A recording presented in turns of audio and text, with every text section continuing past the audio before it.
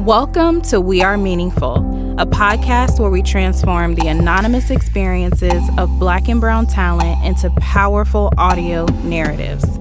Each month, we center the dialogue around a common theme, providing you, our listeners, with the tools and resources you need to help navigate, grow, and thrive in corporate spaces.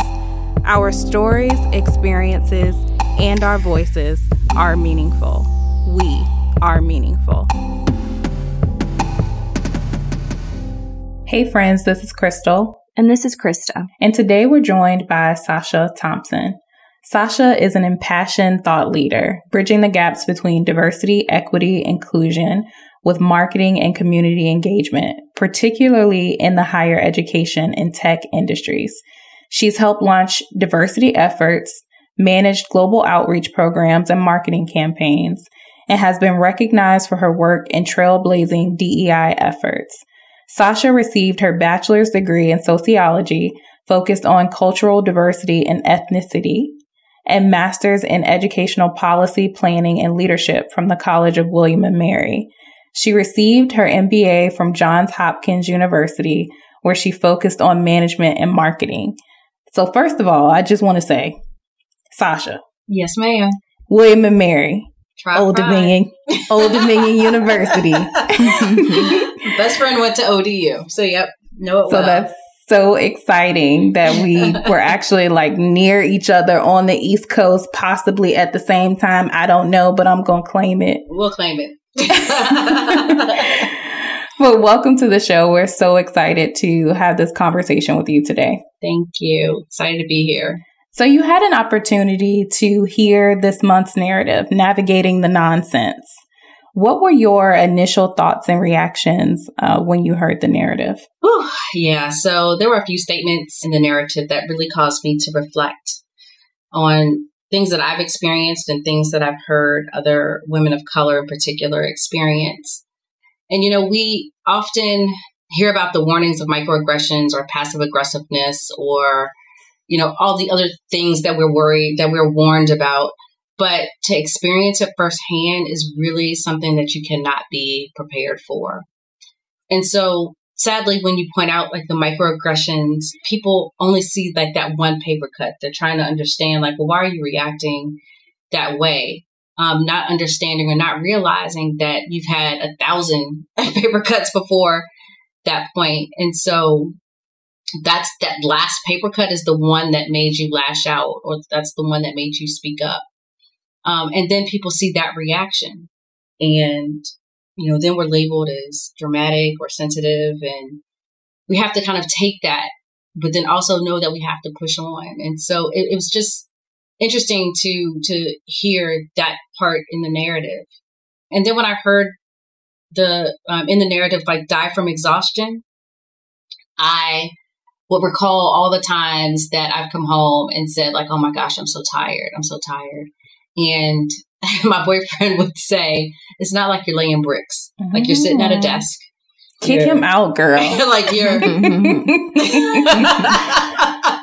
you know, but at the same time, I kind of understood because it's not that physical exhaustion but it manifests itself physically.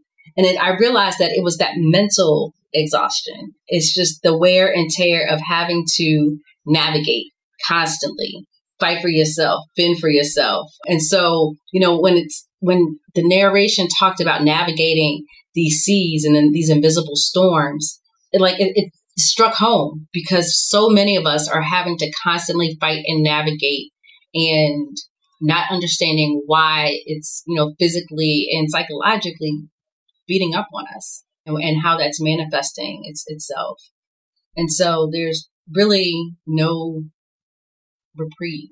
You know, I often tell people that sometimes this work is like pushing a boulder uphill, right? While having daggers thrown at your back. You're trying to do the work, but also a victim of the work as well. And so we know we need to get the job done by any means necessary. And sometimes it's just takes a toll. Yeah, I've actually never heard the daggers at your back piece, but that is so real. Like I really felt that. And also, both of the things that you talked about with the paper cuts and then as well as being exhausted and these being invisible fights just really leads me back to the thought that people need to believe us. And I think ultimately that's one of the themes that we just keep coming back to, is that we experience all of these things every day and it's so difficult to navigate. And then when we share how it is that we feel, we aren't believed. Yeah. I think it's also about just understanding that when you see somebody in front of you, they're more than just one situation and more than just one reaction. Mm-hmm. You know, I think you said it best, where like all people only see that one paper cut. And I think that they react to our stories and to our feelings as if it's an isolated incident. They're not really understanding the broader impact. And being that, like, navigating the nonsense is such a critical element of us being successful in corporate spaces. Like, why is this so familiar to us, specifically women of color? And why do we oblige it? What's the alternative? You know, I think we're semi-prepared for it. Many people are often told, or many Black women or women of color are told, you know, you have to work twice as hard, right? Or you have to be able to prove this and prove that. And so psychologically, we're prepared for the fight. And it's just in our DNA. You know, what's been fascinating for me is throughout my life, I've been the only. And so that preparation has started, you know, at the age 2, you know, just knowing that, okay, you're different. Not everyone's going to experience things the same way that you do. And then when you know, to your point earlier, if like you speak up and nobody believes it because that's not their experience. And so we start to second guess ourselves. We start to really figure out like, okay, am I experiencing this or not? And one of the things that I've realized, and I probably more so in the last few months than any other time in my life, has been we take on a lot of these things, but we don't necessarily tell our stories. And so I've started doing a lot more of that, telling stories and making it real for people, but not just to make it real, but for them to also understand the other paper cuts and how they combine to make one large gash at some point. And so I think that that's important, not for us to just share amongst ourselves, because sometimes we are the only, and sometimes we feel like we're the only ones going through it. But the more we tell our stories and say, okay, I'm not the only one that's experienced this, then we can kind of help each other through it. Like there's somebody that's been through it before us, and we don't have to do it alone. And so I like to work with other women of color, particularly in this space, as a mentor, but I'm a mentee, right? I have people that I look up to that I've worked with that kind of helped me navigate some of these seas, or told me, you know what, you shouldn't have done that. And so because you did this, this is why this is happening to you. And you sometimes have to take that, but we need to be able to help and support ourselves. And you asked about, you know, what's the alternative? So, you know, what's interesting is I have 2 coaches. Again, you always need to have somebody that's been through it before you. And one of my coaches just very nonchalantly said, like, why are you trying to break a system and manage a full-time job? Like, why? Like, your full-time job, that's what they're paying you for, is the full-time job. You're trying to break this system of oppression, et cetera, and still try to do your job. And I had to think about that. I really had to think about that and try to figure out like which battles are actually worth fighting, or are there ways that I can align my job to the work that I wanted to do, or make the change that I wanted to change? And would it be worth the scars in the process? So, you know, I had to really think through that. And so some of the things that I've done have been to look at opportunities to do some of this work outside of work and create communities and look at systems of oppression and how can we break that and dismantle that in collective ways. So at least I feel like I'm working towards something. and not getting myself in trouble, and trying to cause, havoc in the workplace. But, the one thing that I always keep in mind, and I actually have on my wall in my home office, is the Audre Lorde quote of, "A master's tools will never dismantle the master's house." And so I stay centered on that. I love that. And I really love, you said a couple of things that we've heard in some past episode with some queens that we've talked to, particularly Kashana Palmer, when she talked a lot about, do you have any real friends, people that are really going to tell you what you did wrong and what you could have done better? So I really love that.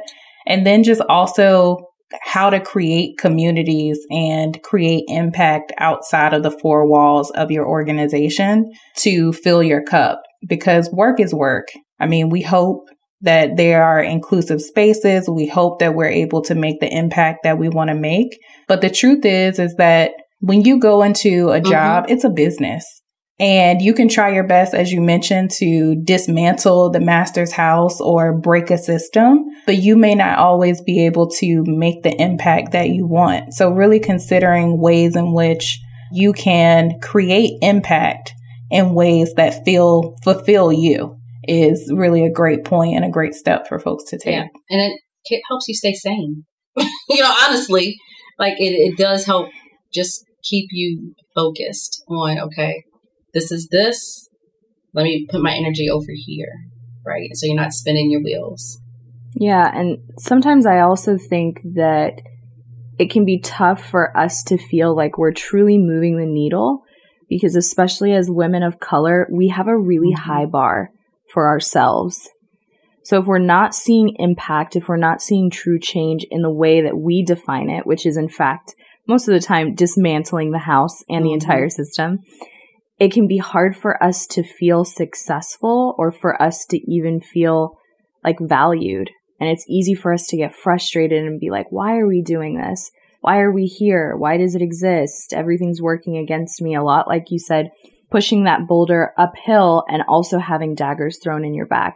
So it gets really, really tough. But I think that sometimes the credit should be we're doing this work at all. And it does matter, even if it doesn't look like something that you can put on paper just yet. I like that about Crystal.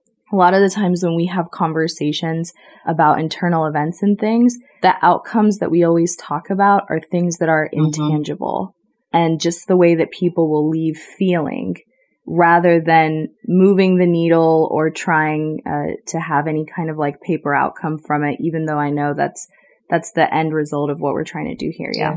I mean, I think what's important with that is something that I always focus on is, one, centering my work on underrepresented folks, those communities, and making them feel valued and seen. Like, I not that I don't care, but that's my goal and that's my focus, right? That we feel valued and we feel seen, and that's what makes my heart sing. And that's why we do what we do. Yeah. Yeah. Yeah. And ultimately, what we do for the most marginalized only benefits everyone. The work that we do isn't a zero-sum game. Like, we all benefit once we're centering those who are most marginalized. So that said, Sasha, when you're talking about centering underrepresented voices, we really want our listeners to leave with some actionable steps that they can take to navigate the nonsense in these spaces. So what would you tell Black and Brown women who are just trying to survive in these spaces that may not be psychologically safe and may just be full of nonsense? Yeah, so I think we touched on the first one a little bit earlier around like having your core group of like friends, or, Minda Harts calls it your squad. My coach, and so I've heard other coaches refer to it as your board of directors, but really finding a group of people that can help you navigate, right? So mentors, sponsors, peers. Caroline Wanga from Target also talked about having your boss and skip level, right, as a part of that conversation, particularly if you're trying to move up in that organization. I love her. Oh, she is amazing. I love her. She is just amazing. She is amazing. And so always having those people that are always looking out for the best in you. But I've also started realizing too, you need to have somebody, and they might not be on your board, but you always need to have that one hater, right? That's just nearby, because they're going to tell you, or you're going to find out everything that you're doing wrong, or they think that you're doing wrong. And so as you're starting to navigate, you already know what's coming your way and you prepare for that.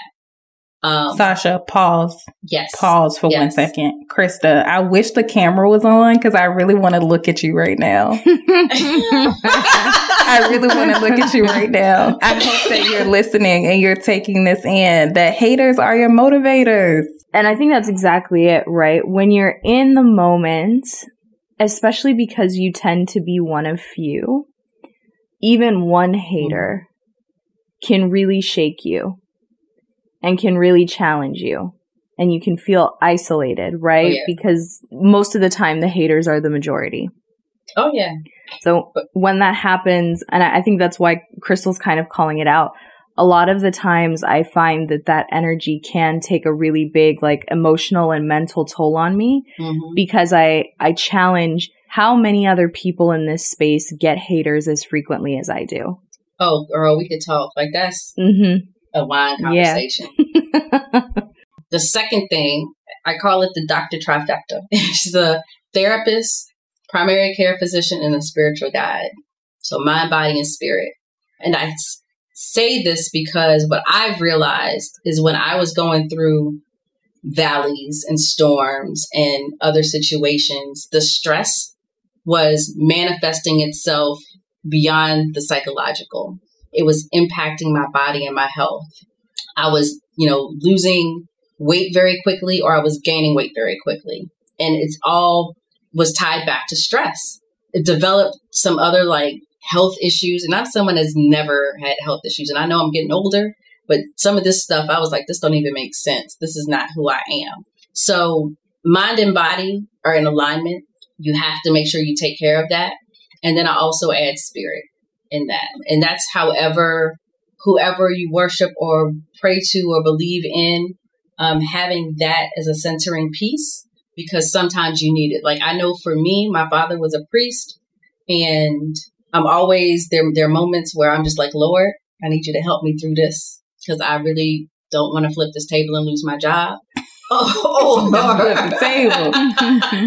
Because there have been situations in my past, in other jobs that I've had, that I've had to make that decision of, do I react the way that I really want to react? Or do I, say a quick prayer and get through it? And so, always having to remember whose I am in those moments. And again, goes back to this, you cannot tell your story without having gone through a valley. And so, Lord's Prayer and 23rd Psalm, whatever comes easy to you. Sometimes I'm just like, I need some Yolanda Adams, whatever it is, do that. Because I think that also helps. The last thing that I would say is do whatever it is that's fun, that's outside of this, that you enjoy doing. And, right now, especially with this whole COVID-19 and we've been cooped up in homes, it's kind of hard to do, but do those things that you enjoy. I used to love going to my fitness class on Mondays and Wednesdays, because I knew, okay, that coach, anytime I was there, he was going to come after me. But it was also a group of Black women, all ages, all sizes, all abilities, that supported each other. And sometimes I needed just that. Now with COVID, I love murder mysteries. I'm always watching Dateline, but I love to laugh. So y'all don't judge me. But I'm watching all of these Psych reruns and Death in Paradise reruns. What is Death in Paradise about? Is that about you killing your spouse on vacation? No, it's on the BBC. It's set on an island in the Caribbean. Again, my family's from the Caribbean, so it's felt like home. But it's always a murder, and they're the detectives trying to figure out who done it. But there's a little bit of comedy in it. But I think because it's set in the Caribbean, it just reminds me of my people. So watch that, when I can. But just things that make me laugh, things that make me think and try to figure it out, like the whodunits. So like, we were watching Dateline the other day, and I think the show on for 30 seconds. And I was like, she did it. I know. The wife did it. The wife, and he's like, can I even watch the show? I'm like, she did it. And come to find out, she did it. But there was a twist at the end. So those are the things that I like to do. It's just kind of figure out like murder mysteries, but then really laugh and joke and have a good time, and finding different ways to do that now. So. Yeah, I love that your call out takes it there, and then just giving us permission to do the things that make us happy. Like all of those guilty pleasures and all of those things that can feel like unproductive. I think, and I'll say it, I probably have led every sentence that I've said on this particular episode with this, especially as women of color. Yes. I feel like we have this pressure to always be productive and providing. Mm-hmm. So the fact that we're able to do these different things that really have no other purpose beyond bringing us pure joy and helping us find respite and reset is so important. And obviously, beyond your show and movie recommendations, I know that people are going to want to hear so much more from you. Where can they find you online? So right now, the best place to find me is on LinkedIn, linkedin.com/yada, yada, yada, Sasha Thompson, SACHA, THOMPSON. You'll see me there, or on Twitter at Petite1908. I have quite a few projects going on right now, and so I'm working on a website that will have some of those things on there. But yeah, all of that will kind of come out on LinkedIn or Twitter, and I'm always there, so they can find me there. Y'all better follow Sasha. Sasha be bringing the heat every day. Yeah, every single day. Not every day. I might take a day off or two. But no, I find that we need to push the envelope sometimes in these conversations around diversity, equity, and inclusion, and shine a light in the places where people don't want the light to be shown. Thanks for tuning in to another episode of the We Are Meaningful podcast. Follow us on Instagram at wearemeaningful.co and visit our website to learn more about our community and how you can get involved. We're excited to hear your thoughts on today's episode. Talk to you next week.